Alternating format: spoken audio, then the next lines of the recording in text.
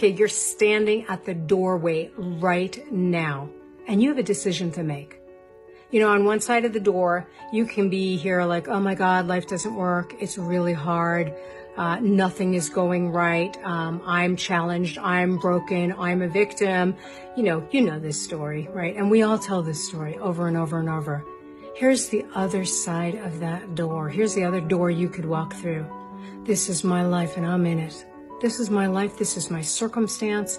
There is something meaningful for me right here. There is something I'm going to grow into. There is no accident that I am here. I don't know what it is yet, but I'm going to stop resisting what's here, and I'm going to open my heart and open my mind, even if it kills me, but I'm going to open my heart and open my mind. I'm going to walk through that door. You got a choice which door you want to walk through. You know which one I'm rooting for, because I think you deserve the best life possible, and we make the best life possible by the decisions we make. Shortcast Club.